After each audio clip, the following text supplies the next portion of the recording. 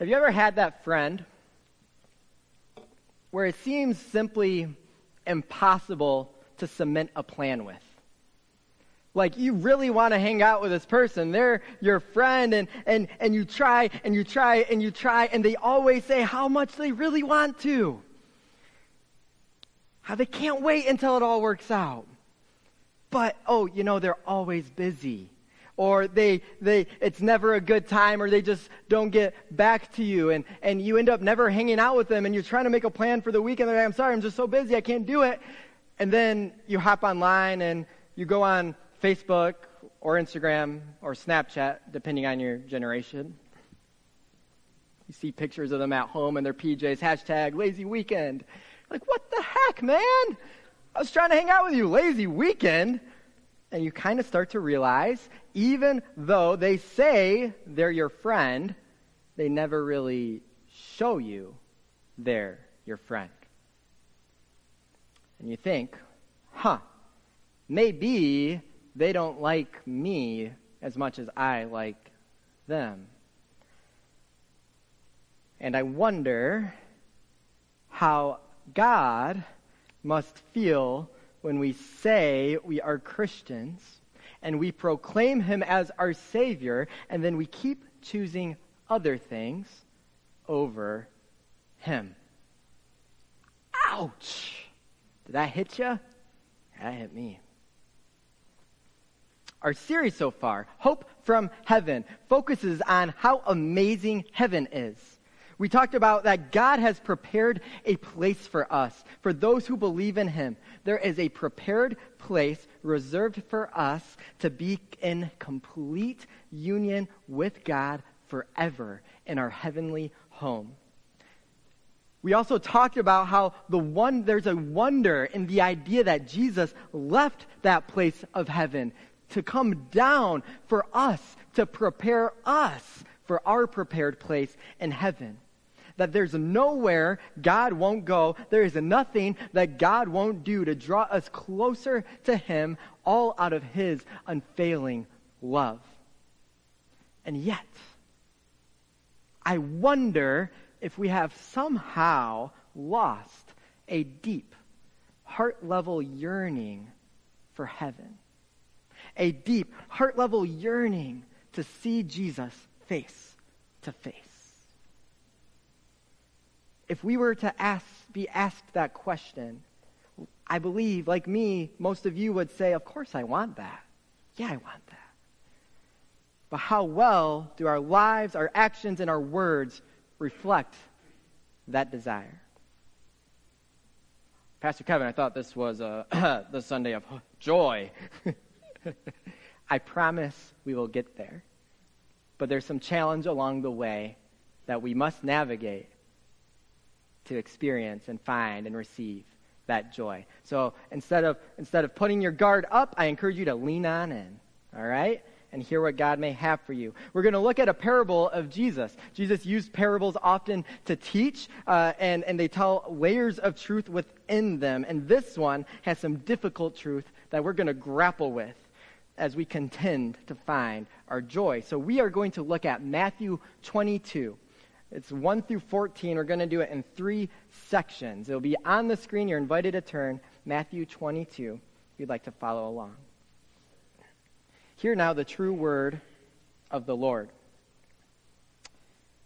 Jesus spoke to them, that is the Pharisees. He spoke to them again in parables, saying, "The kingdom of heaven is like a king who prepared a wedding banquet for his son. He sent his servants to those who had been invited to the banquet to tell them to come, but they refused to come. So then he sent some more servants and said, 'Tell those who have been invited that I have prepared my dinner.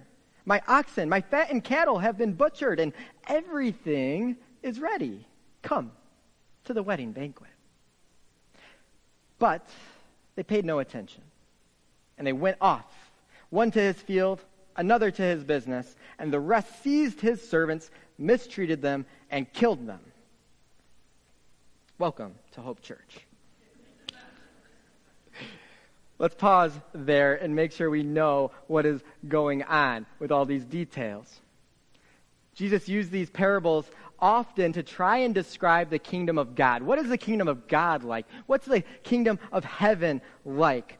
That is, it's God's reign over all. The kingdom we know is both here presently, but it's also not yet. It's not fully realized. God's reign is established. He rules over all, but it's not yet fully realized here on earth as it is in heaven. But Jesus gives us better understanding on how life under God's perfect reign. And that is what he's sharing in this parable, especially as it concerns heaven. So in this parable, the king represents God. The son represents Jesus, the Messiah. We know the church of Jesus Christ. It's often referred to as the bride of Christ. And here we have the son referred to as the bridegroom. And you get that sense of Jesus' love for you as you imagine him standing at a wedding ceremony, anticipating, longing for us to come to him, just like the bride comes up down the aisle to the groom. And you see here, the king gives out 2 invitations. This was the cultural norm of that day. The first invitation was going out to all those who are invited to the celebration. Hey, having this wedding banquet, you are invited. We'd love for you to come. We see that went out. And then the second one. The second invite always would happen when all the preparations were ready. Maybe the fattened calf took a little extra long to cook or whatever, but eventually the meal was ready, everything was prepared, so the second invite goes out and they come. Now, being invited to a prince's wedding should have been an enormous deal, you would think. You don't really pass up that kind of opportunity. But here we see the entire guest list persistently refused the invitations, both the first and the second time. They don't just politely refuse, do they? Some completely ignored the invitation. And they went about their own business. Their own business they had believed to be more important than feasting with the king. One went off to his field. I kind of liken that to kind of like he went off to his man cave, right? To do whatever you do in a man cave. One went off to his business, drowning himself in his work. But what did the rest do? The rest, indicating perhaps the majority of them, seized the king's servants, mistreated them, is what the text says. That can be any number of awful things, and killed them. Whatever happened to a polite no thank you? Now the king had already very graciously offered that second invitation, even after the first invitation was completely ignored. And then he went above and beyond. He described how great this feast was going to be when he shared with them the quality of the food. They even prepared that fattened calf. These folks thought their boring lives and mundane daily business were more appealing than a feast for the ages with the good and gracious king. And in a parable, boy, is it so easy for us to point our fingers outward and be outraged at those wedding guests. But we know we are compelled to place ourselves in those same shoes, place ourselves in that text, and confess, admit, name before Almighty God that we are no better than those no-shows. How many times do we choose our own mundane and selfish desires over an invitation from our good and gracious King? Now, each of us here, we, by being here, have evidence that we live with a certain amount of comfort. We have a certain amount of comfort. We have food in our fridge. We have endless opportunities for entertainment. We have the freedom to work as we choose, to live as we choose, to worship as we choose. Some of us have a car. Some of us have more cars at home than people. Some of us have more pets at home than people. We all have hobbies. We have an overwhelming amount of things constantly combating us for our time and our attention. And we have bucket lists. Some of us actually write out our bucket list. Some of us actually write out our bucket list on a bucket. Anyone do that? You have a bucket? No. A list of those long lists of things you want to do before your time on earth is up, which is not at all in and of itself bad. I'm not here to shun the bucket list. In fact, I think someone should write one on a bucket. That's kind of fun. But what I am here to discuss, what we are considering together, is the very real danger of us getting caught up in the comforts and the pleasures of this world, that when Jesus' invitation comes to us, we even have to think about it. We should never have a pause. We shouldn't have to think about it.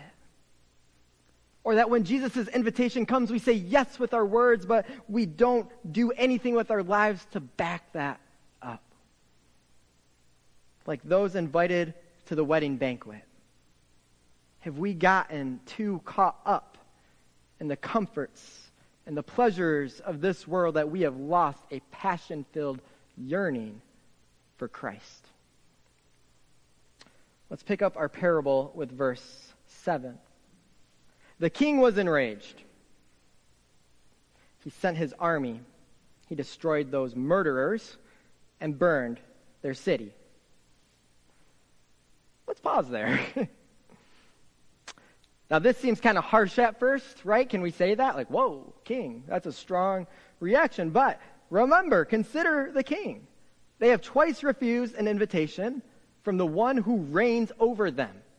Okay, the king, he ruled over all these people he invited. So all that they have is because the king allows them to have it. All they have is because perhaps the king gave it to them. So he's destroying what was never theirs in the first place. What more, they've twice denied his son by refusing to celebrate with him. And in their refusal, they turned violent. They did not receive the words of the servant of the king.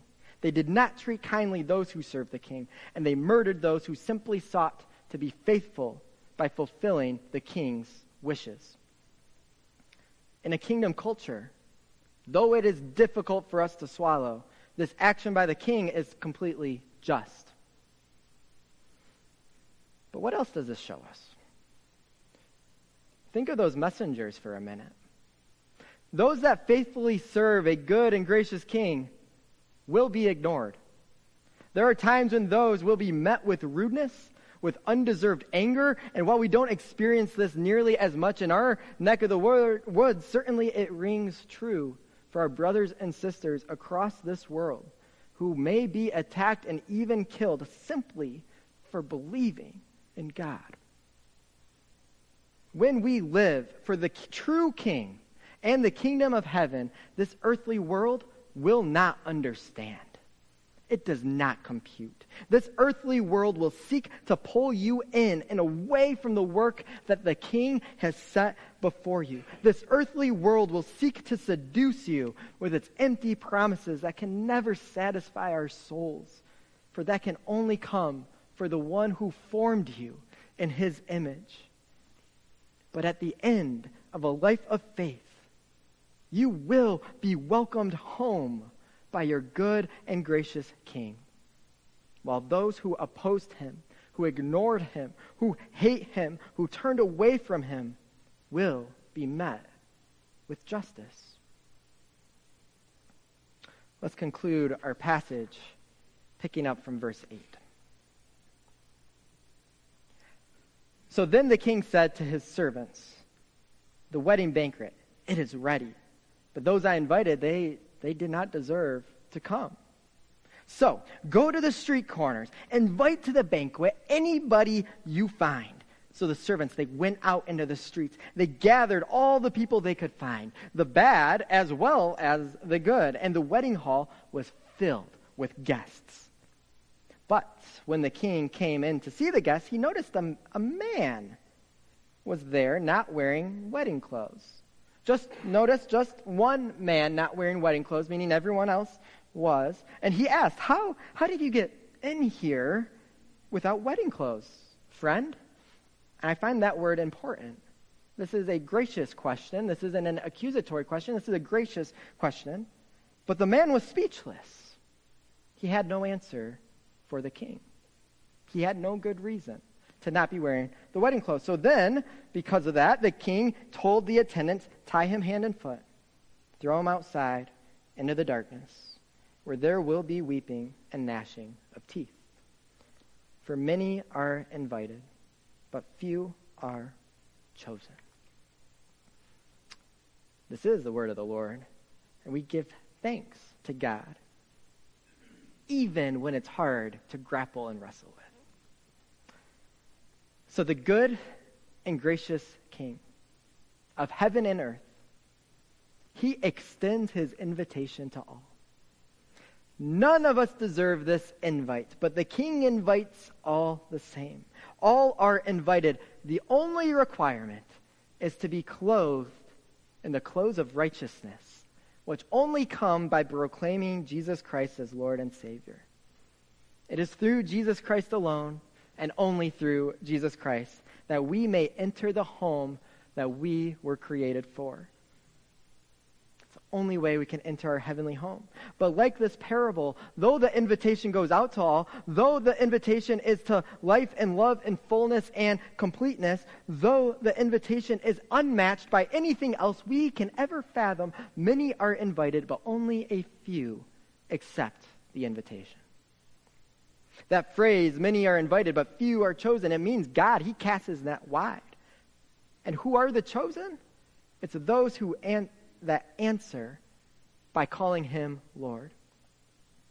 Those who put on the clothes of righteousness through believing in Jesus' death and resurrection. You see, in Jesus' time, this is kind of a strange thing for us to fathom, this whole wedding clothes idea. But in Jesus' earthly time, it was customary for wedding guests to be given wedding clothes to wear to the banquet. They were given by the host. Here's your wedding clothes. It was unthinkable to refuse to wear those clothes.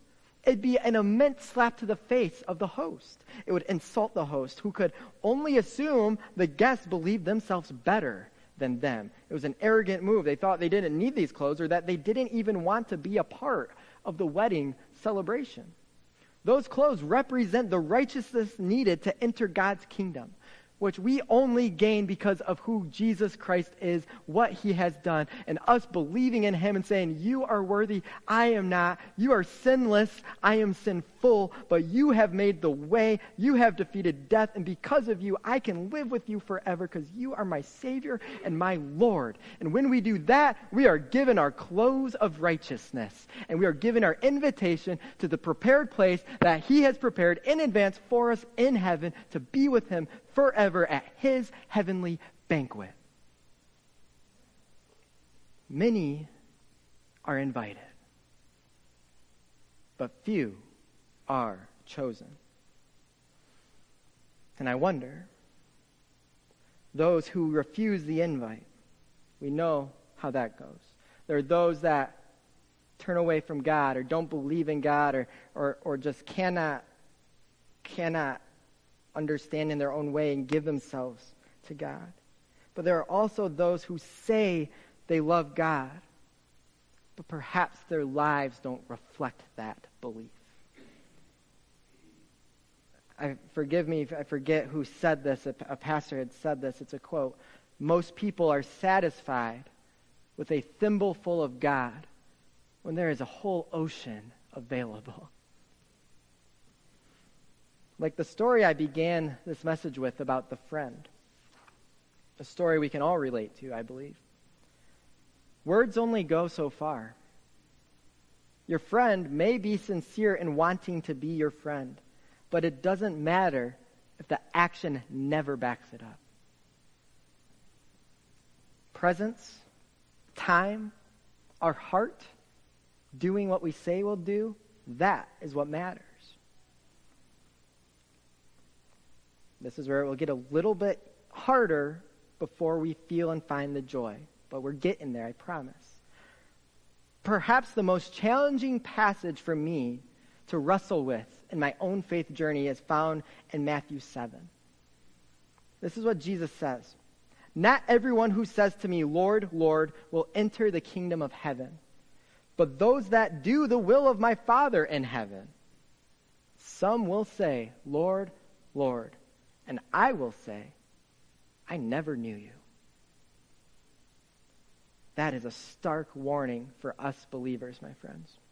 We know that our salvation is secured because of Christ's work.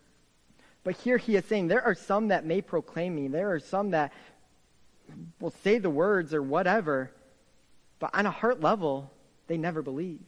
They never gave in to follow me.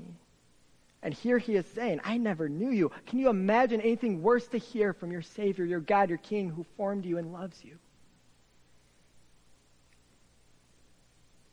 But we know that's the case. We read John 1 last week, and it says, though he entered the world did not receive him.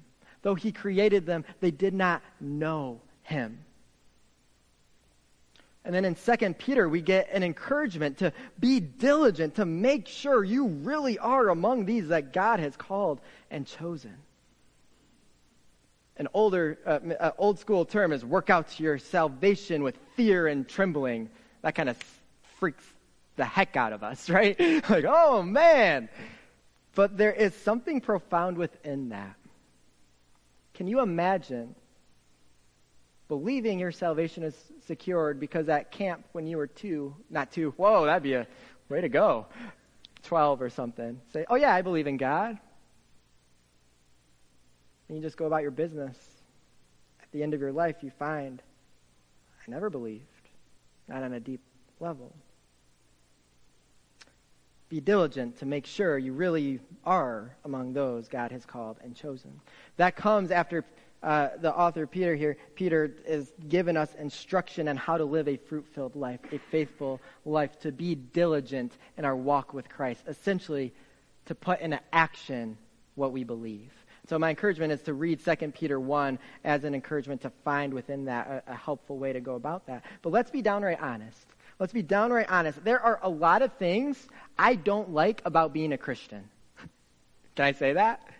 I said it. I'm not taking it back. Think about it. We have a lot of sinful desires within us. I want to eat whatever I want to eat. I want to be so selfish. I want to say whatever comes in my mind. When someone is aggravating me, I just want to tear them down so badly sometimes. I just want to give in and sin like crazy. That's the human struggle. That is within each and every one of us.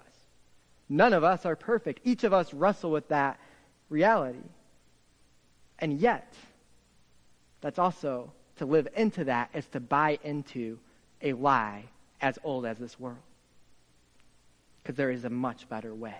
As appealing as that is, it is on a very shaky ground, and it is false and empty promises.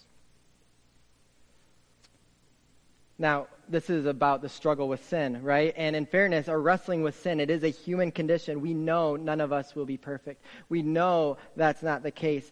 And we're all trying to navigate this. We're trying to do our best. We're going to God, asking for his forgiveness when we mess up. All those things. It's an ongoing, lifelong battle. And we're not really talking here about sin management. Just sin less and things will be good. That's not what we're talking about. It's part of it. It's more about our underlying desire. Our underlying hunger, our appetite to reawaken that joy of the Lord that we first experienced when we first encountered him. Do we crave the things of heaven? If you have a strong craving, there's just about anything you will do to satisfy that craving. Know what I mean? If it is like 11 p.m., I'm craving my flaming hot Cheetos, I know I'm going to regret it. Darn it, I will satisfy that craving if I don't have self-control. But do we crave the things of heaven? See, the indisputable, incomparable goodness of God is available for us. But are we settling for the dust of the earth, for things that will rot away and will never last? Because Jesus Christ, he came into this world at Christmas, not so we might keep on living as we always have. No, he came to show us a different way, to give us the way out of this struggle for once and for all. We know heaven is going to be way better than we can ever fathom.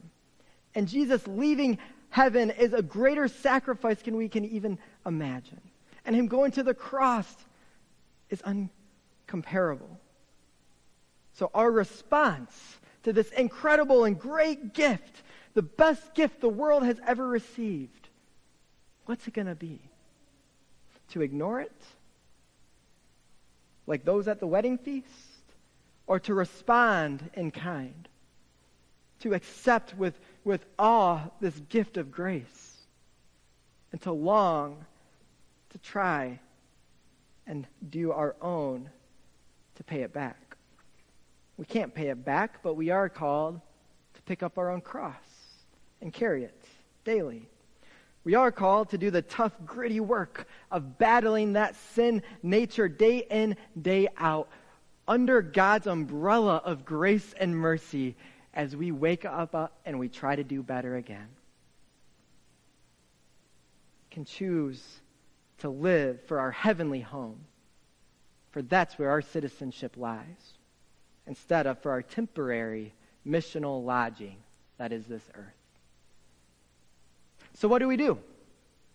How do we respond? We embrace a lifetime of Advent expectancy because God is still at work and he is actively making things better for those who love and trust him as he continues to fulfill his purposes. We expect to see God each and every day as he's tirelessly at work. We prepare ourselves for the moment that we will come face to face with the one who breathed us into existence. We seek first the kingdom of God and all its righteousness by putting our relationship with him first and investing in him first. We daily pick up our cross. That means bring on the struggles and the pain and the sorrows and the misunderstandings from others, and we do the sacrificial work we are called to carry. It's to remember our citizenship. It is not of this earth. It is in heaven. So we're going to store up our treasures in heaven, not here where moth and rust destroy. We're going to keep our eyes on the prize and do all we can to let heaven break through here on earth. We know it's not about perfection. It's about progress. It's about relationship with a God whose forgiveness overcomes all. So we will live in that grace, but we will not abuse that grace. We will embrace the wonder of Christ like the wonder of awaiting a bride coming down the aisle, or the wonder of a child the morning of Christmas. Ephesians 2 reminds us that Satan is the ruler of the kingdom of the air, that is, the ruler of the earth, though he's been dealt the death blow and he is actively bleeding out because God reigns supreme.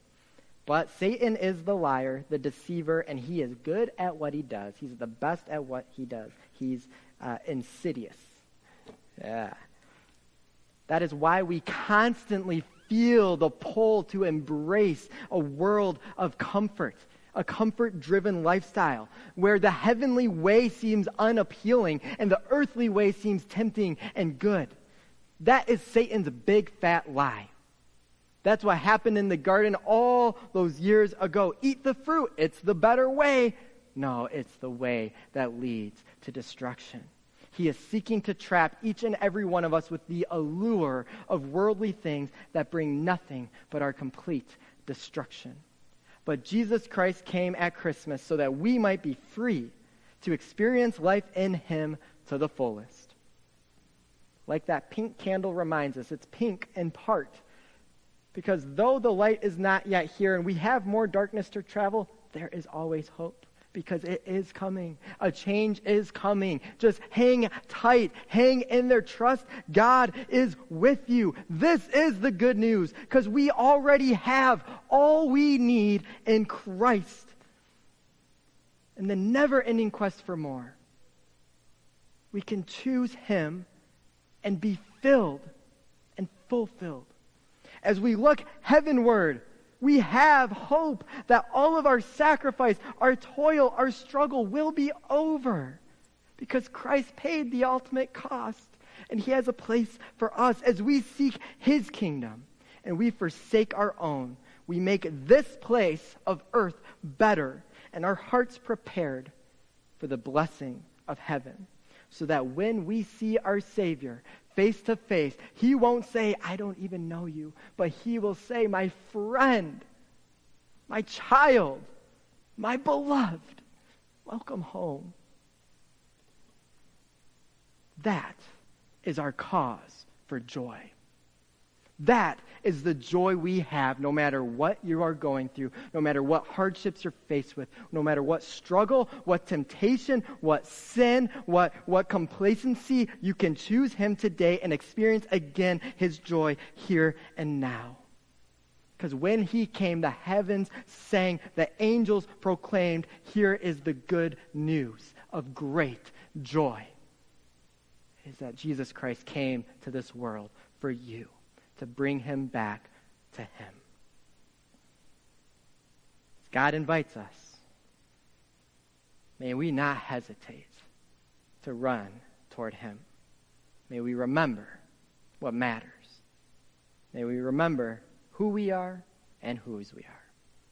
As children of the one true, good, and gracious King. Praise God.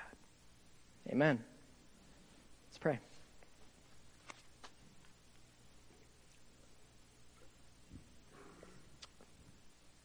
Thank you, God, for the gift of Christmas, for the gift of your Son, Jesus, for the gift of knowing you, the gift of your grace that always extends and never retreats, the gift of your forgiveness that is forever and ever here and available to us. Forgive us, Lord, for when we choose to go our own way and not your way. But through the power of your Spirit, inspire us to serve you as you desire, to live for you. God, none of us here want to say that we believe you, but not live as though we do. None of us desire that, but we get off track, God. So in your loving mercy, draw us back into your way and your path. We thank you that encouragement is always found in you, that love is always found in you, that there's joy always found in you. We admit the ways we are unfaithful. Yet we celebrate that you invite us all the same. Because of the work you have done, you make us righteous. You give us our clothes of righteousness so that we may reside with you forever. We proclaim the truth that you have been born into a bitter and broken world to create a way for us. The light of the world will never be snuffed out by the darkness. We thank you for that truth, God. We offer ourselves to you once more. It's in Jesus' name we pray. Amen.